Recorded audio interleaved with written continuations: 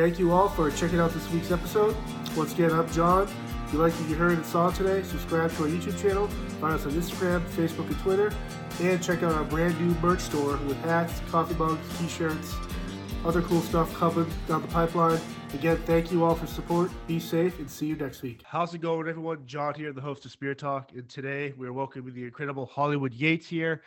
You may recognize Hollywood as Wolf from American Gladiators, his very notable singing career. He's an actor, stuntman, dancer, a prize champion bullfighter, works in the rodeo.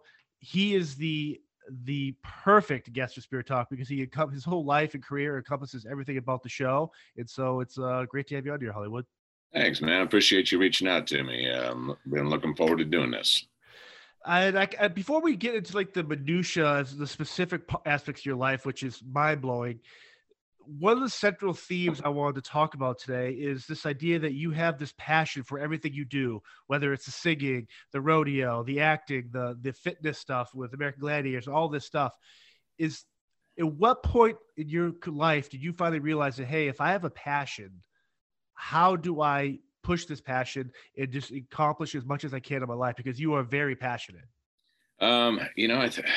I think I was just kind of born with it. I've been very fortunate that, I had a mother that was just amazing at pushing me and allowing me to, just kind of find my way through life. And if I had a passion for something, then she was 100% in and, followed me and backed me on that and helped me.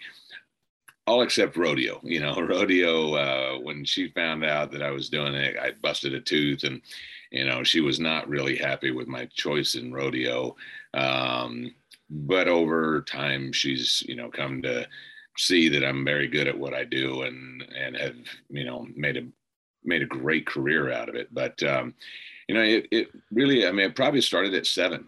Elvis Presley had passed away. And I sat there and watched everything about that man on TV that day. And I listened to the radio and I was so amazed at how one man could affect, basically the entire world. And I knew that there would probably never be another man like that. But I was like, man, if there is, I want to be that guy. And so at 7 years old, I became an Elvis impersonator. And was singing in my grandfather's nightclubs and at school talent shows, and I loved it, and I loved the reaction of the crowd to what I was doing.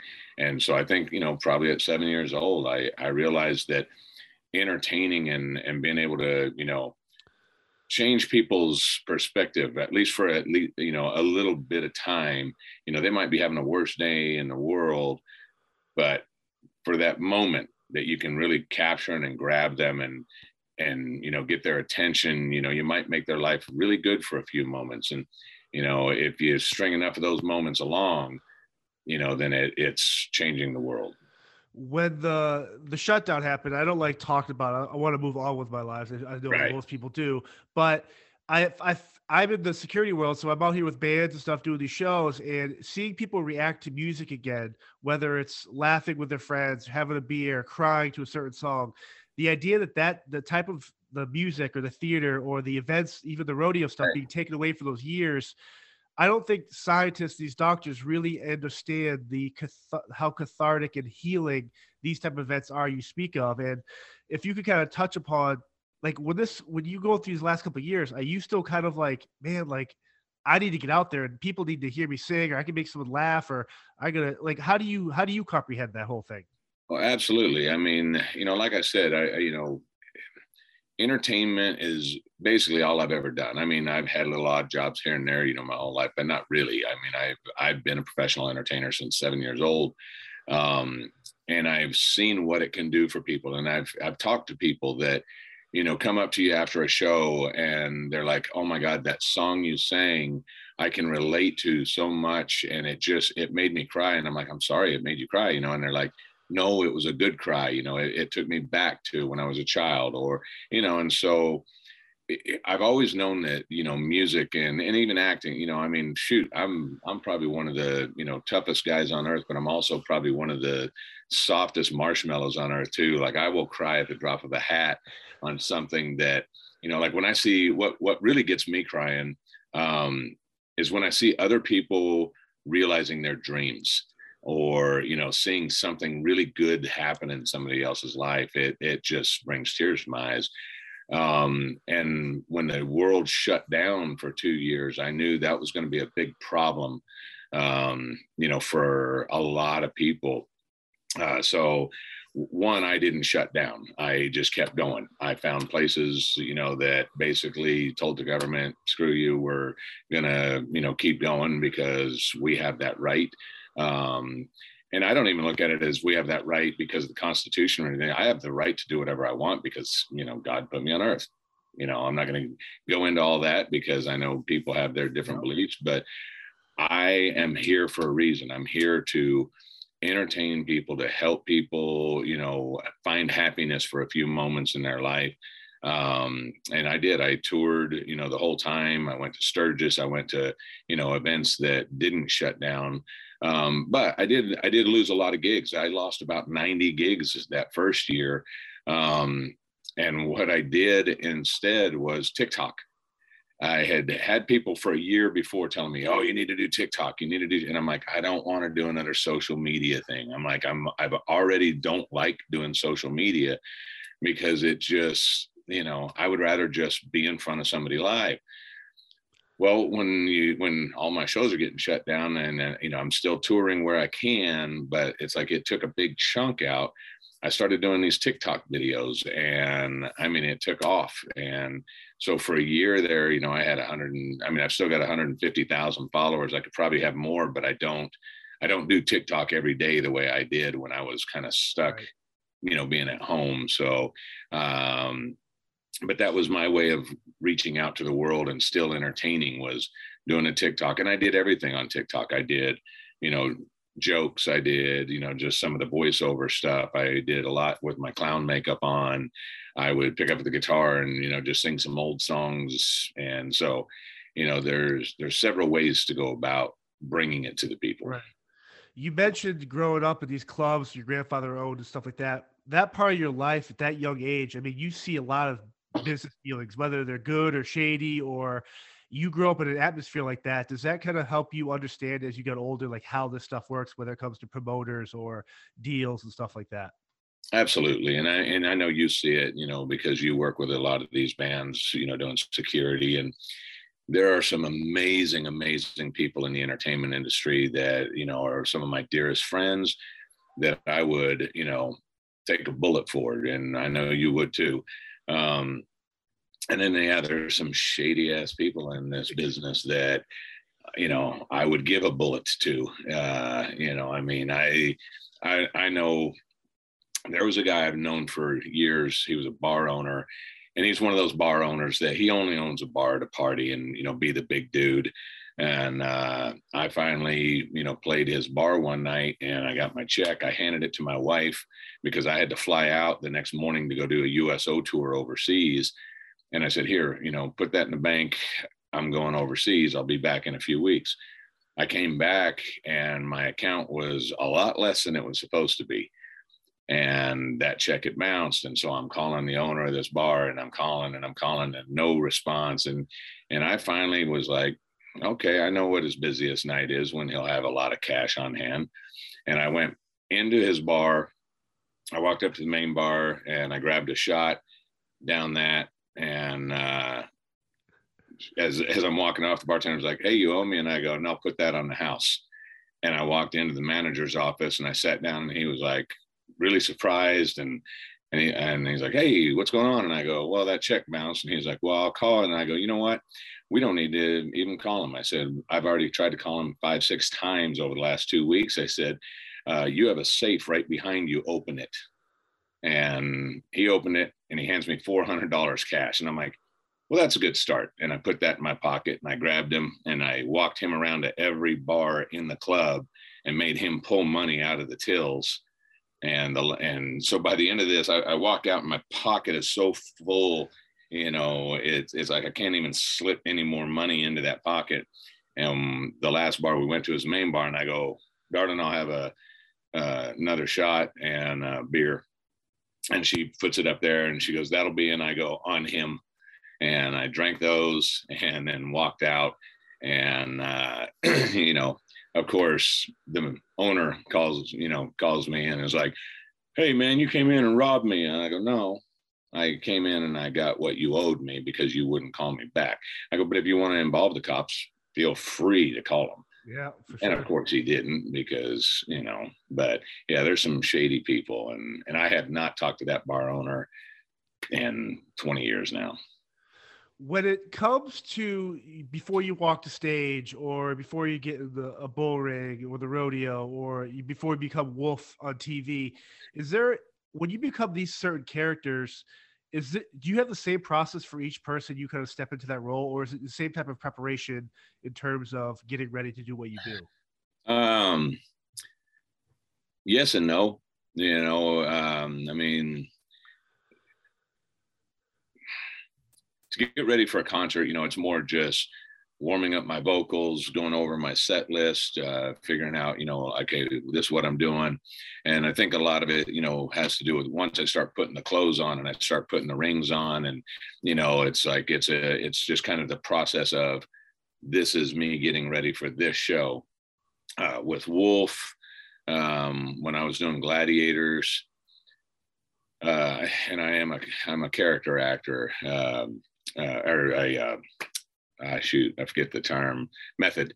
I'm a method actor. And so as I would be driving to the deal, it's like I would just listen to some harder, edgier music. And then, or if, a lot of times they were driving me, but I would just put my earphones in and just listen to some kind of harder, edgier music. And then the second I got into the parking lot, I was Wolf. It's like I would have a smile on my face. I'd close the door and the smile was gone. It was like, doom. And I would walk in, and if I saw a contestant anywhere, I would start yelling. I would start throwing stuff and, telling them, get them out of my sight. I don't want to smell them. I don't, I just became a dick. and it worked because I had dinner with two of the contestants about, I think it was a year, maybe 2 years after. I was doing another television show where I was teaching a guy to be a rodeo clown, and he was out of shape. And so I was going to send him to Allie Davidson, who had won the second season. Yep. And she started Camp Gladiator. And so I went to dinner with her and her husband. Well, her husband was on the show as well. And as we're eating, she told me, she goes, everybody was terrified of you. She goes, like, everybody legitimately was scared of you. And she goes, even my husband. And I looked over at him. He goes, dude, he goes, we all thought you were crazy. He goes, we thought you were nuts. He goes, like, we knew the others were there just playing games and, having fun. He goes, but like, everybody thought this guy's going to snap and kill somebody, And I was like, well, good. I go, then what I did worked, because I know that in sports, it's easier to win a game if you've already beat them before they get on the court or on the field, or, with rodeo. If you're already so worried about the bull that you're drawing, well, you're not going to do good. It's like you're already beat, the bulls beat you, and so that's what I did. I walked in, to the venue yelling and screaming and just being the biggest asshole that I could be. And that way all the contestants were already scared of me. They thought, God, this guy's he's a lunatic. He's going to kill somebody. He's, and I was like, I wasn't worried about hurting. So, I was like, hey, if I, the producer came up to me one day and he's like, man, you need to calm down. And I'm like, I don't need to do nothing except do my job. I said, look, if I break their leg, I go, they have a great story for the rest of their life. I go, look, I fight bulls for a living. I said, I've had over 140 broken bones, 3 knee surgeries, a torn Achilles. I've been gored, had a bull run a horn 9-inch. I go, I'm not going to do that kind of damage to these guys. I said, I might break a leg or an arm. I said, and if so, they have a great story for the rest of their life that they get to tell their friends at every cocktail party. We had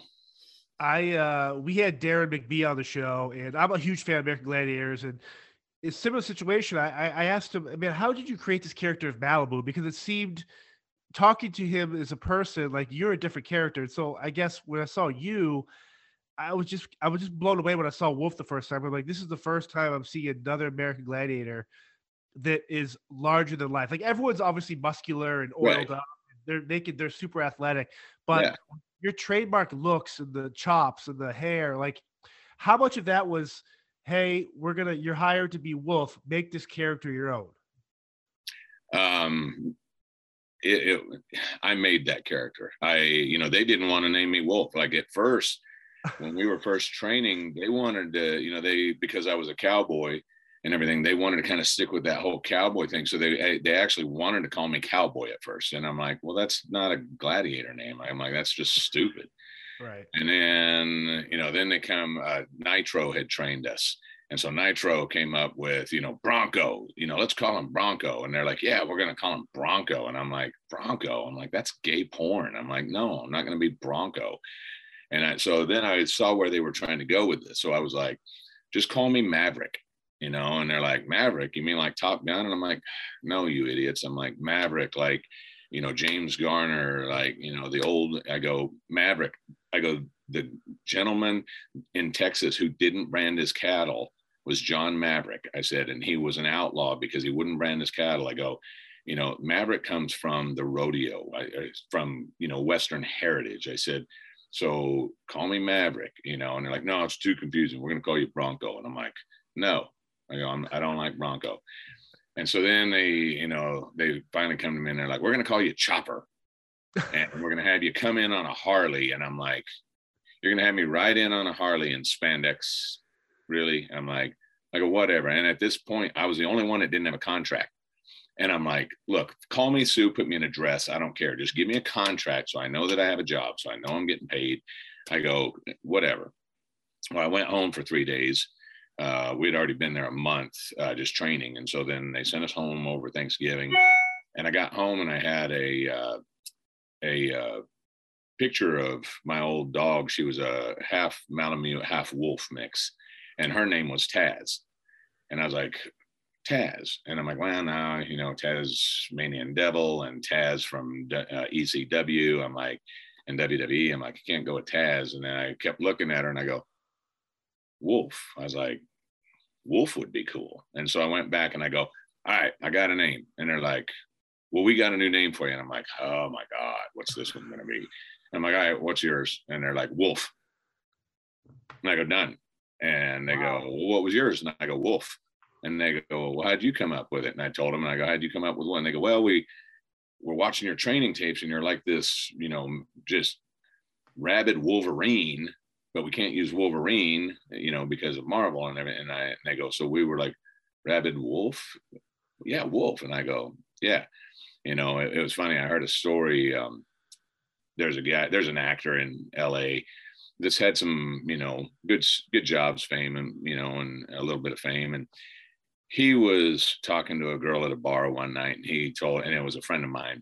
And he told her, he goes, yeah, they wanted me for that character Wolf, but I was too busy. And it's like, they didn't want you for, I made Wolf up. Like, he had long hair and everything. We looked similar, but it was just like, dude, it's like, I came up with that character, and like everything about that character I came up with, because as soon as I thought of Wolf, I thought of, okay, how would a wolf act? How, so like first night when I came running into the gauntlet, I just started pacing back and forth, because it was this gauntlet and then it had sides, that was like a cage. And so, I just started pacing back and forth like if I was a wolf that had gotten trapped. And, so it just kind of went from there. I've been blown away. Like I've read Dan Nitro's book, and I know ESPN's doing that documentary coming out with American Gladiators and all that. And I'm just blown away. Like part of my childhood was watching all the reruns. And then as I got older, I got to watch your version with Mike O'Hearn and all those guys, Yeah. and Noy. And I'm just blown away that not to sound corny, but it's just so cool to like, as a child, see it. And then as I get older, to really appreciate, like, it's funny to see when people get knocked off the perch and the trash talking, but Right. the injuries and the injuries, not only injuries you guys have sustained, what you do for the roar of the crowd, but the impact that your involvement in the show has had on people that have these memories and these. It's a reflection of the good times when I think we could all sit back on a Sunday night 8 p.m. and watch this, as Yeah. opposed to what you do now. And it's just like everything is just theater, but the wrong kind. Right. Well, and that's the thing, I was very fortunate to between first and second season, and after second season, I still did a lot of appearances as Wolf. But I would go to these, World of Wheels car shows, myself and Venom, and we would sign autographs for 4 hours and get to meet the public. And so many of these, fathers and mothers were coming up to us and they were like, "Oh my God, this was my favorite show as a kid." And, now sitting on the couch with my child, watching this, it takes them back to their childhood, but they're getting to share it with their new, their child. So it's like, and it's like every 10, 15 years, it's like, because they're talking about bringing it back again now. And so it'll be a whole new generation, and that generation will be sharing it with their kids. And so it's been a really cool thing, and to hear these stories of people and how it's brought their family, not like their family was Right. horrible and separated and we brought them back together, but the family would sit and watch it together like I did with my mom and Yep. stepdad and everything. It's like, it's really cool to hear that from other people. I want to transition into your singing career. And I've read before where you have this deep admiration towards the outlaw country, the Merle Haggards, the Johnny Cash, the Chris Christophersons. Yes. That version of country that was, they're poets, right? And how important is it for you to not only etch your own type of your career in the music world, but to kind of give homage to those musicians and singers and bands that really paved the way for you? Well, I mean, that's the thing that I love about good country music is it was stories. And like you said, they were poets, they were so clever in their writing. And like I always talk to people and I tell them about, the song Mama Tried. um, Merle writes, there's a lyric in there where he says, I reached into the glove box, another liquor store went down. And it's like, he never said the word gun. Right. He never said I went and shot somebody. He never, like, it wasn't, it was just, as soon as he said, I reached into the glove box, another liquor store went down, you knew what he meant. He was broke. He was needing to make some money, and he grabbed his gun and he went in and he robbed a liquor store. It's like, it was just such clever writing, and they told stories, and it wasn't just about, what you're going to do with all that ass, like, it's, and I mean, not to say there's anything wrong with, music is great. All music is great. Like there's, the new country, man, I'll tap my foot to it. I'll sit there. I mean, it's good.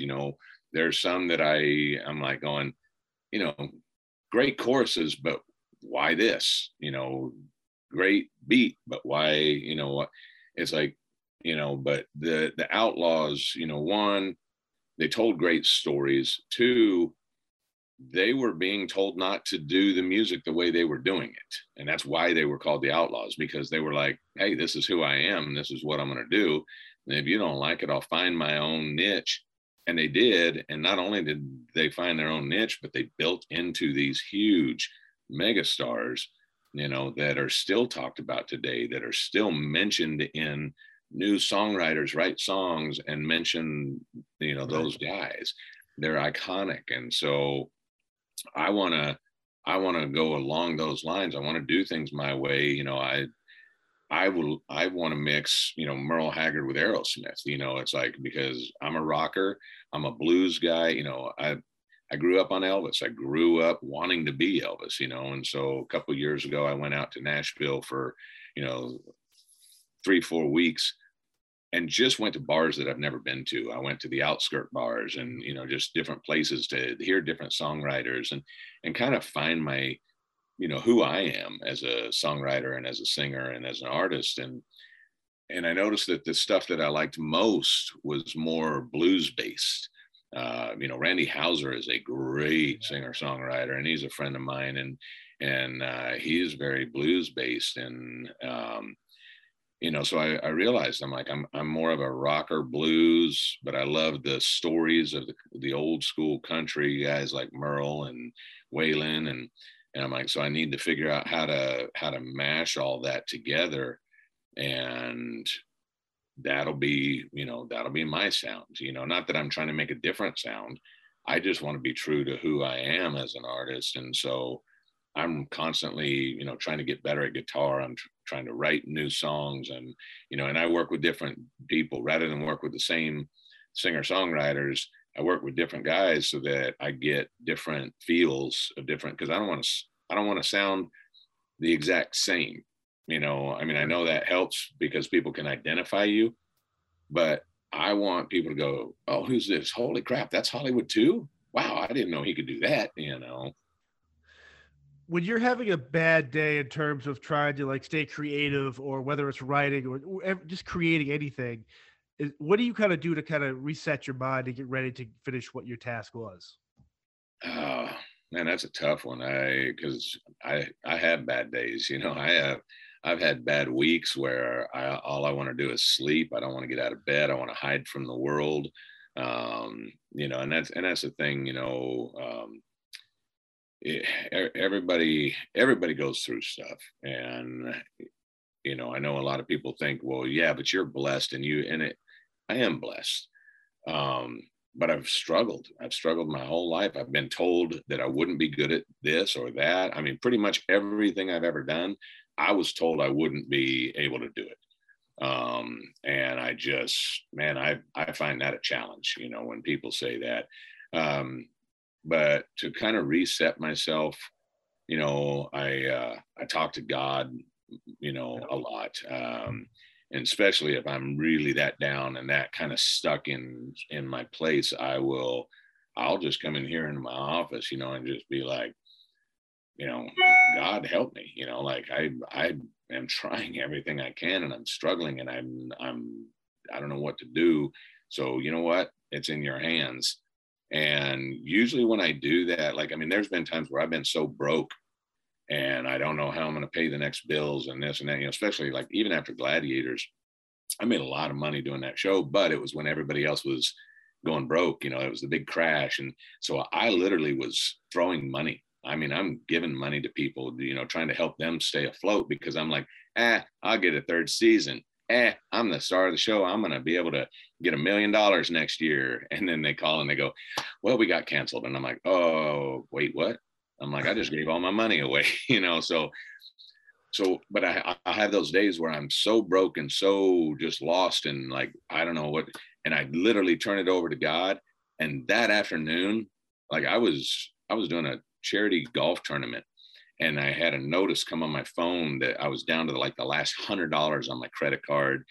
I knew that I had $3,000 in bills coming up, and I'm just going, oh, and I was like, oh, well, God help me.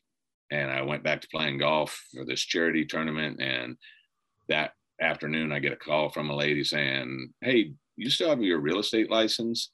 My son's looking for a house. And I sold him a house the very next week. And so my commission came in, and I took care of all the problems that was not me. I didn't go out and try to, like I had been hustling, trying to find work, but once I gave it into God's hands, man, it just, so that's basically kind of how I reset myself, is I get back to, who I am and to my faith. And then everything usually seems to work out.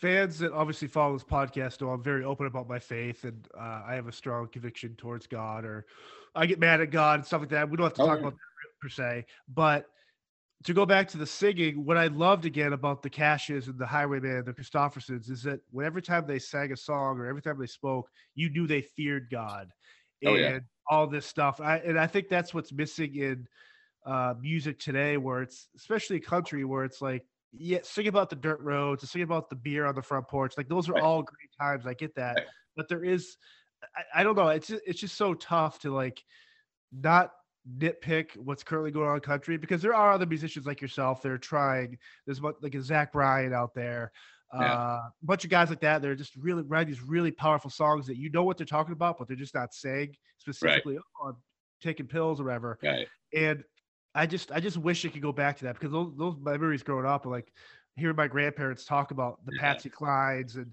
all this stuff, where it's like these are real powerful Right. musicians. And I think it is heading back that way, because I think the world has been in such a mess that I think people are trying to find, like where did we go wrong?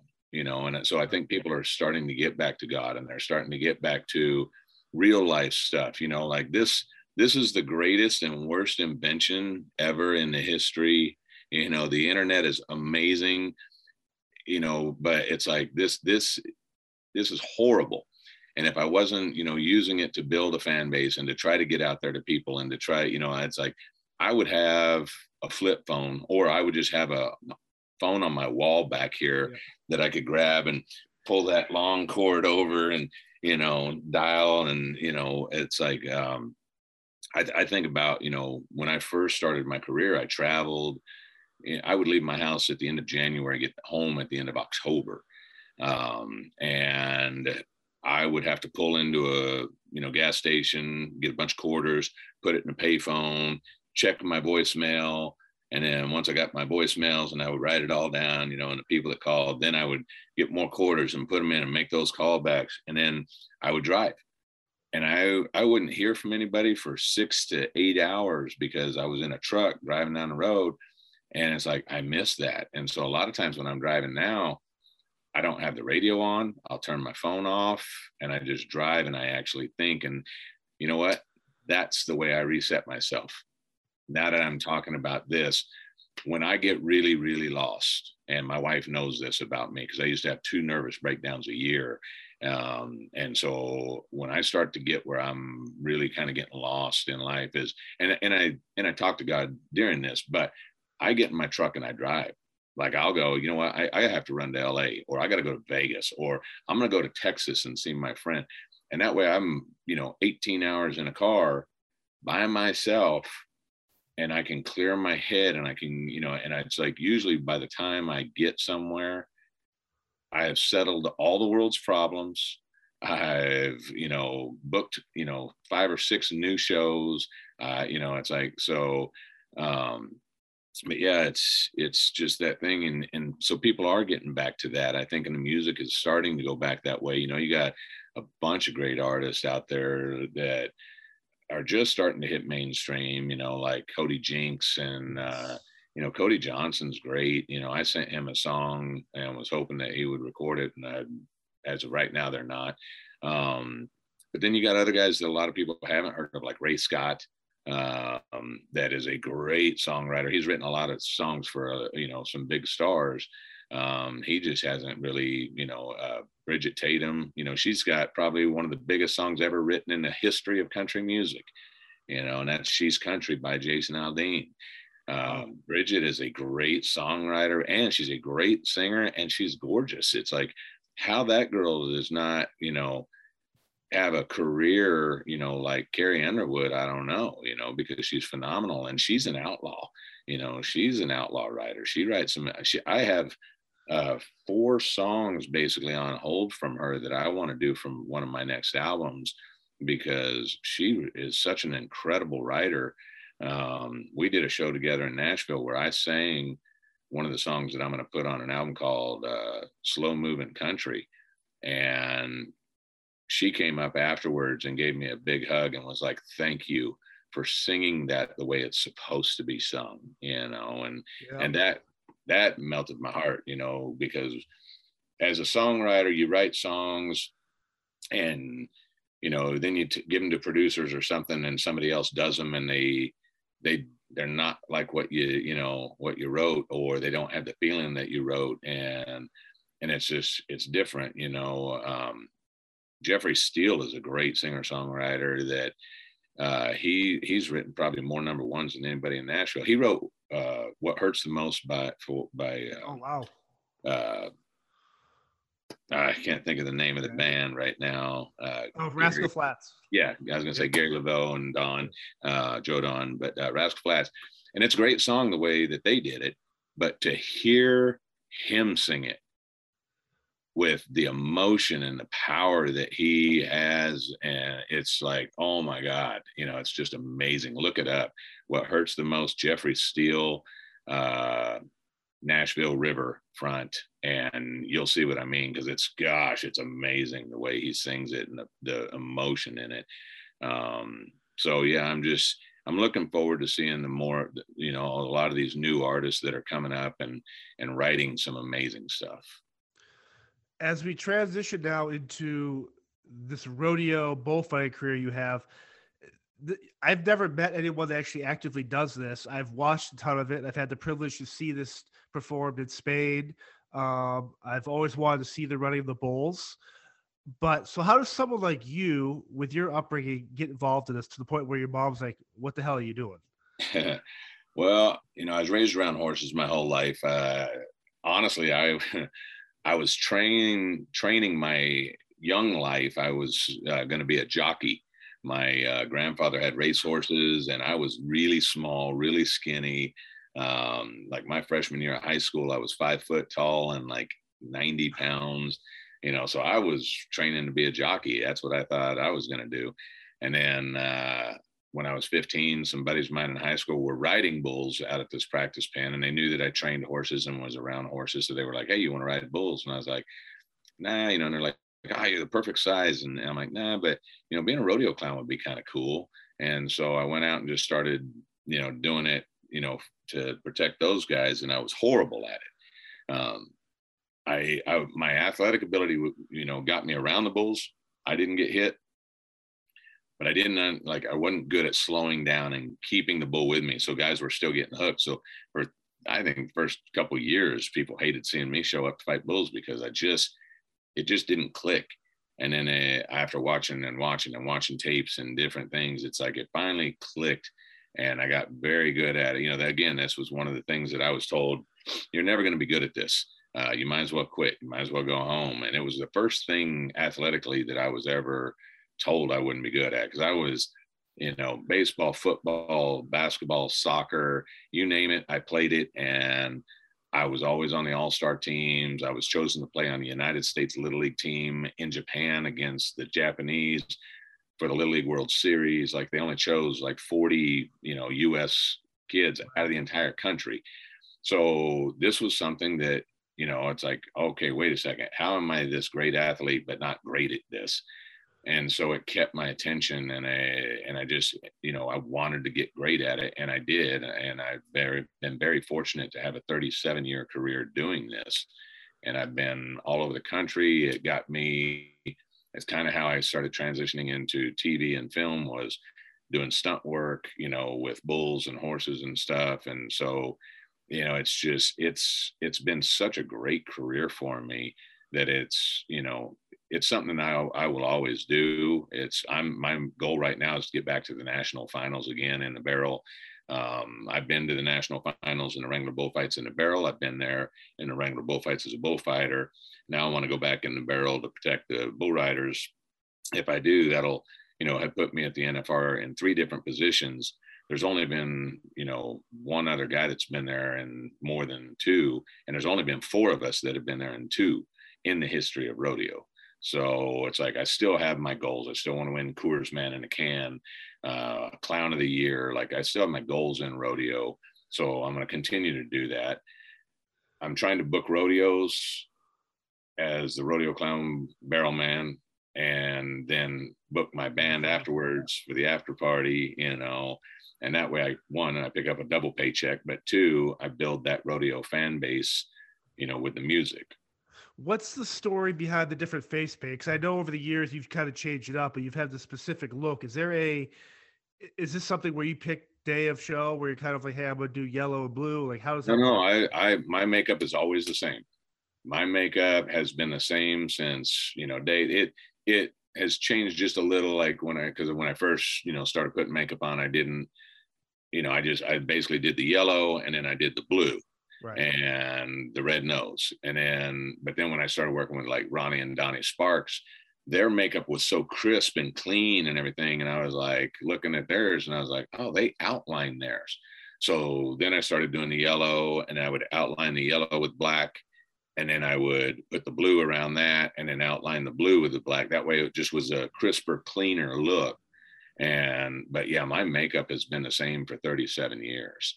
And it's just something that, and I basically drew my face on a piece of paper and I Xerox copied a whole bunch. And then I started drawing different shapes, of things. And I finally came up with the shape that I liked. And then I started, doing different colors. And I've, just finally realized I like blue and yellow. And so that's been my face for, 37 years. And it's a deal where I kind of, in rodeo, it's not as, don't do makeup like that other guy, or that, but most people try to stay away. It might be a variation, but with the circus clowns, like they register their faces. They have specific looks, and, and I've never registered my face, but when I started studying clowns, I studied circus clowns. And so I studied how they did their makeup. And so like, that's the thing, like most rodeo clowns probably couldn't even tell you what their face is. Like if you go, what kind of makeup is yours? They're going to be like, what do you mean? It's like, I'm a rodeo clown. It's like, I can tell you I'm an August clown. There's the hobo clown. There's the August there. There's several different types of clown. And depending on what that clown is, kind of depends on how your act is as well. Lisa Harris, hobo clown, and was probably the greatest rodeo clown ever. Like he was funny. He could fight bulls and barrel man, but I mean his humor was amazing. He was a great writer. He wrote for Hee Haw. I mean, it's funny. I was skimming through his autobiography book. And as I'm skimming through it, I'm looking at everything and I'm reading, I'm like going, holy shit, this guy is me before me, and I went over to him, I'm like, Lisa, I didn't realize, he was a drummer at Sun Studios. Wow. During the time that Cash and Elvis and all those guys were there. He was an actor. He was in Walking Tall. He worked with Burt Reynolds. He was a stunt guy. He was a rodeo clown. Like, I'm a musician. I'm going, Lisa Harris was Hollywood before Hollywood was Hollywood, it's really cool. And I was glad that Lisa and I became good friends. With someone like you that's widely recognized, not only in the sport of the rodeo and music and all the other stuff, when it comes to like a group like PETA or someone that looks at bullfighting or horse racing or whatever it is, whatever the animal sport is, does that ever affect you to the point where it's like, do they understand why I'm doing this or what the sport is? Like I've talked to horse owners, and like the stories they say of like PETA, these animal activist groups that target, like, how do you deal with that? And especially in the last 30 so years when you are basically one of the faces of the sport. Right. I don't deal with them. They don't understand. You're not going to make them understand. Right. There are just people in life that they want to have their opinion, and they're going to shut their ears and open their mouths. That's all they're going to do. And they're going to just, continue yelling at the top of their lungs, even though the things that they're saying, they have nothing to back it up. They have nothing that they really understand. Like I hear, people from PETA, say, well, they're tying their balls up. No, they're not. Well, they're doing this. No, they're not. It's like they don't understand. And if I have somebody that starts talking like that, I'm like, hey, you want to come to the rodeo with me? I will show you everything about the rodeo so that you better understand the sport.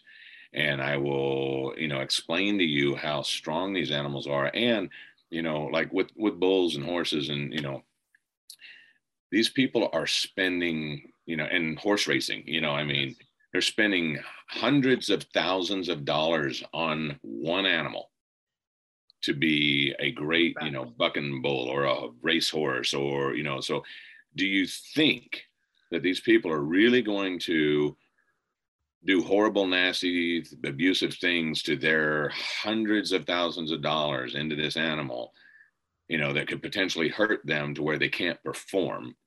No, it's like, would you, as a person, would you spend that kind of money on something and then try to break it? You just throw Yeah. a rock at the windshield. And then throw rocks at the windshield and hit it with a baseball bat. And it's like, no, you wouldn't. It's like, especially if that car could potentially make you $1 million next week by selling it or by modeling it, or it's like, right. And that's where these people, it's like they just want to scream. They just it's like they want to be heard.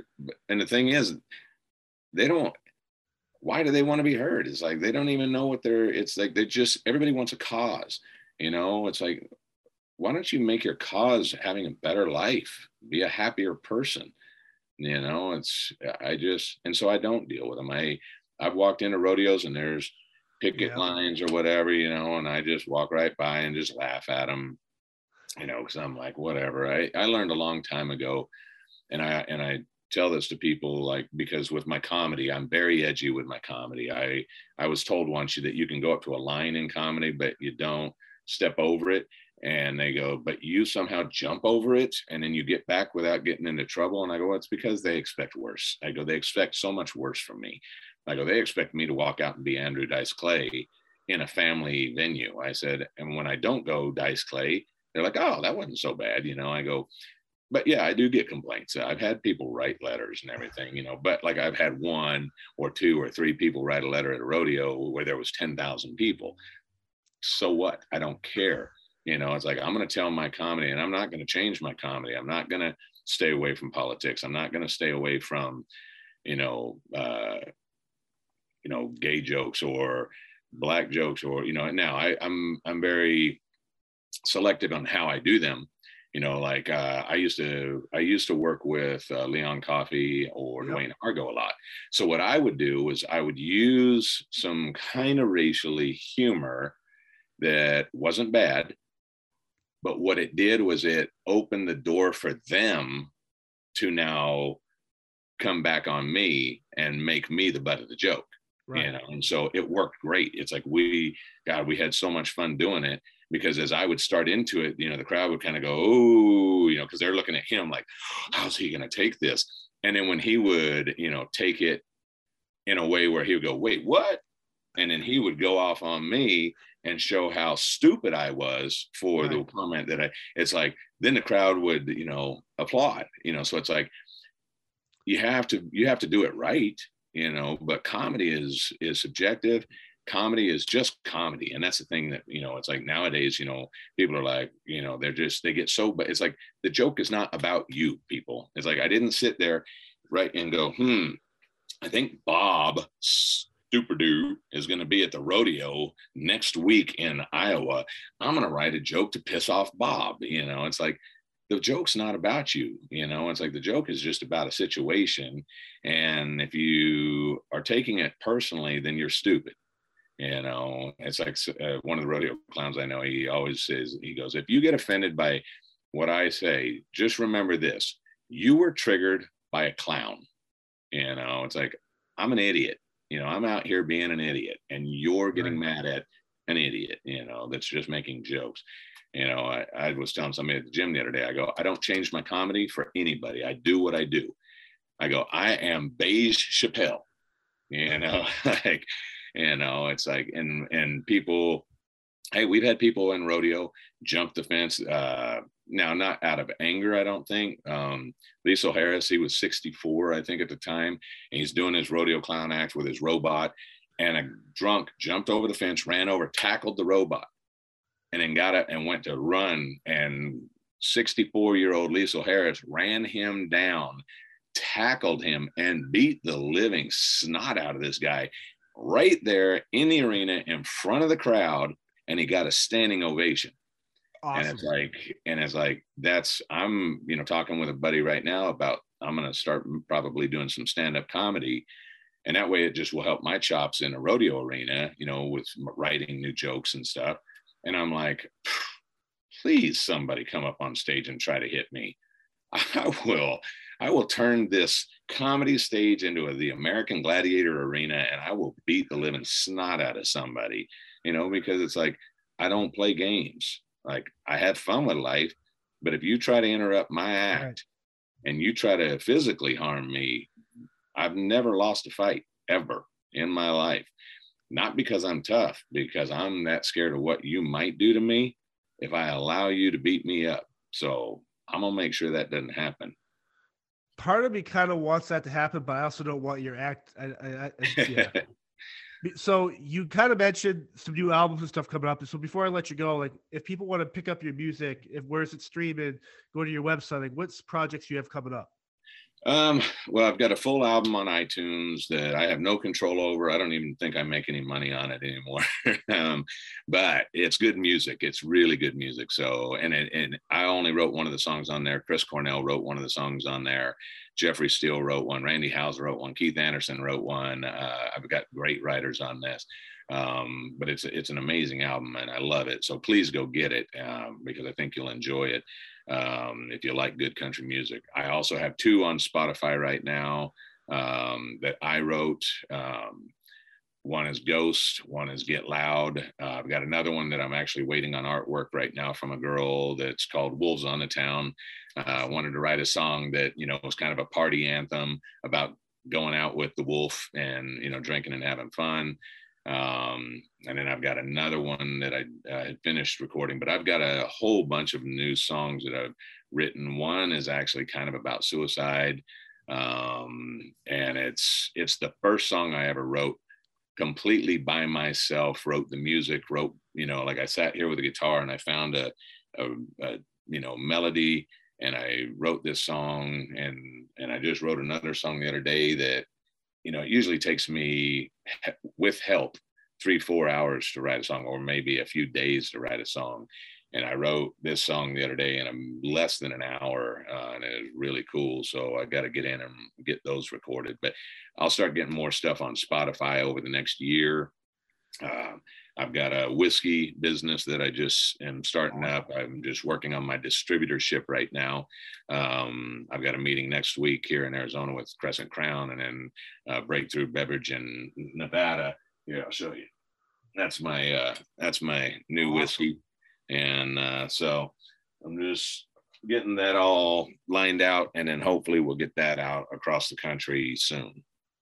That's Radio Rockstar. No, I love it. This has been awesome, Hollywood. I appreciate your time on here, and I wish you all the success. I don't want any stage jumpers. Me but either. I wish you all the success. Be healthy, be safe, and thank you for this. Thank you for having me on, man. I appreciate it, and I appreciate you, what you do for everybody. So thank you. Thank you. How's it going, everyone? John here, the host of Spear Talk.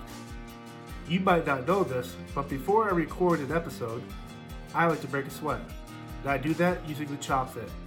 Over the course of the past year, the Chop Fit has allowed me to lose weight, tone up my body, and feel even more amazing about myself. A feeling that you should all feel about yourselves as well. If you use this code, SpearChop10, you get $10 off your order. Once again, use code SpearChop10 for $10 off your Chop Fit order. It'll change your life. Thank you.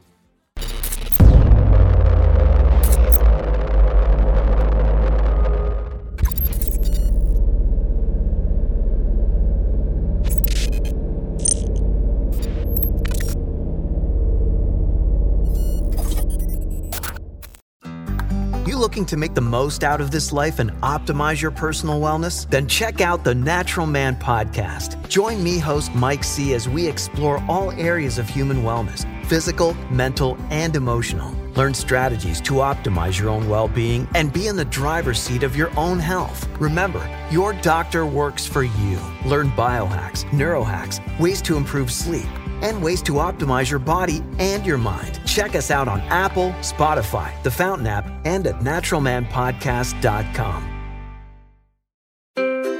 What happens when we play outside? We become healthier, both mentally and physically. We become more creative and more focused. We connect with nature, each other, and ourselves. Let's Take This Outside, a new podcast hosted by me, Marianne Iveson, an aspiring outdoor athlete and nature lover. I speak to athletes, outdoor professionals, and scientists about their connection to nature, how it affects their performance, and everyday life. Let's Take This Outside, available on Apple Podcasts, Spotify, and Google Podcasts, and at letstakethisoutside.ca.